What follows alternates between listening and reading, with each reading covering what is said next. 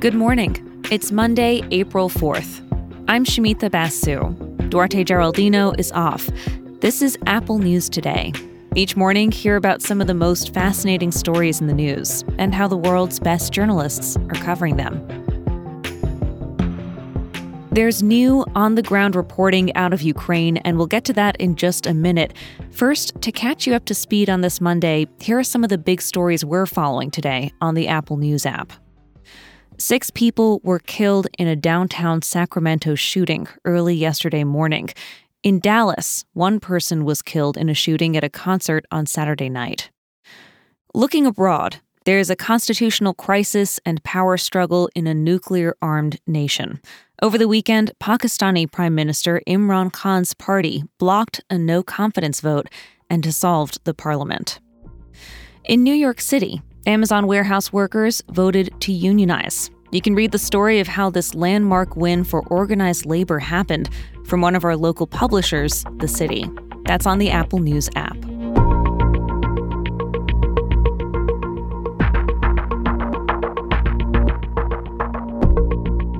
Now to Ukraine, where there are new reports of war crimes. As Russian troops have pulled out from areas around Kyiv, we're learning more about what's been happening in the areas that were under their control, like Bucha in the capital's suburbs. Ukrainian officials say Russian troops have carried out executions and torture. Ukrainian President Volodymyr Zelensky spoke to CBS through an interpreter. He says Russia's actions are genocide. We are the citizens of Ukraine, and we don't want to be subdued to the policy of Russian Federation. This is the reason we're being destroyed. Russia has denied the accusations, but journalists are now on the ground documenting what's happening, and what they're seeing is graphic. A Wall Street Journal reporter and photographer in Bucha saw a mass grave. Local officials say there are hundreds buried. A new Human Rights Watch report documents summary executions, rapes, and the looting of civilian food and supplies. These latest reports of atrocities could intensify the Western response to Russia. The International Criminal Court has sent an investigative team, and several key European leaders say they're planning to tighten economic sanctions against Russia.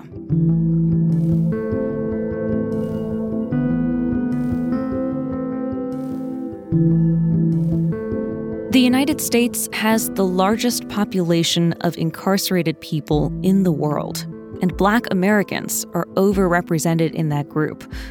Questions about mass incarceration tend to focus on overcrowded state and federal prisons. But a new Vox story says we need to understand more about local jails. Around 10 million people cycle through jails every year, and many of them have not been convicted. They're waiting for a trial. Some are in jail because they can't afford bail. Here's Vox senior correspondent Marin Kogan. So the main justification for keeping people locked up awaiting trial is this idea that they pose a risk to public safety. And, certainly in some cases that could be true, but the issue is that's become the default, and it isn't necessarily true. When people are stuck in pre-trial detention, it has consequences for everyone in their social circle. You are denying them the opportunity to contribute financially to their family. You're denying them the opportunity to contribute in terms of care for their family. And when you do that, you sort of shift the burden onto the family members that are still at home to pick up the slack. So it really is a major burden for family members to have a family member who's locked up awaiting trial but hasn't been convicted of any crime. Sometimes people are kept in jail because they haven't paid parking tickets, child support, or fines and fees. In other cases, people with behavioral disorders or mental health issues are considered a risk to themselves or to others, and they're kept behind bars. Kogan explains ways that the legal system is trying to change things. There are also better ways to track people once they've been released. You can set them up with automatic court reminders so they know when to show up for court. If someone is unable to afford bail, you can ask a judge to automatically reconsider, say, hey, this person isn't able to afford bail, but is public safety served by having them sit in a jail awaiting trial? Is this person a risk to themselves or to the community? And if not, can they be released and come back? So there are a number of different alternatives that the localities are trying to use use to reduce jail populations across the country.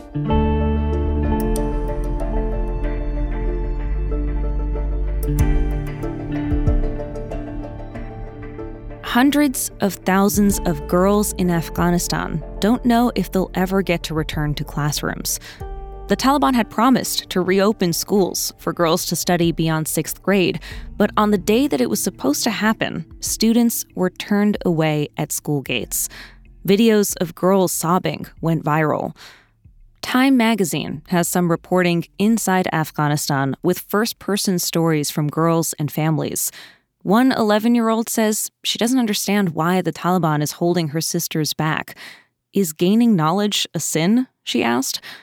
A 16-year-old says a part of her has died each day that she's kept out of the classroom. And she said she'd like to ask world leaders, would you stay silent if the same thing happened to your daughters?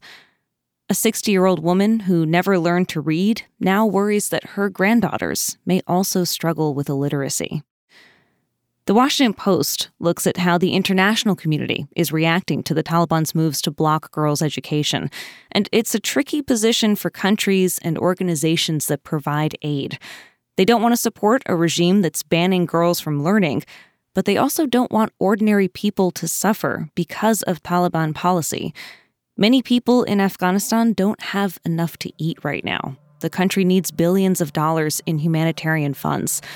The UN's humanitarian affairs chief explained withholding aid just to send a message would make things worse, saying, quote, "Please don't make the people of Afghanistan suffer twice."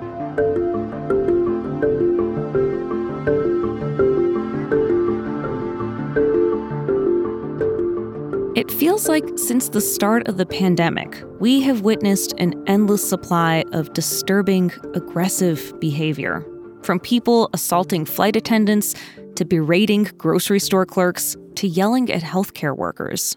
We're kind of having this primal scream moment, and people are just acting in a lot more antisocial ways. That's Olga Hazan.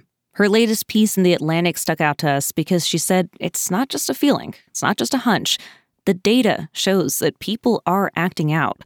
So she spoke to experts on psychology, crime, and sociology to figure out what's tying all of this together. And many of them said it has to do with all of the alone time during the pandemic. We're actually not really supposed to spend this long in isolation.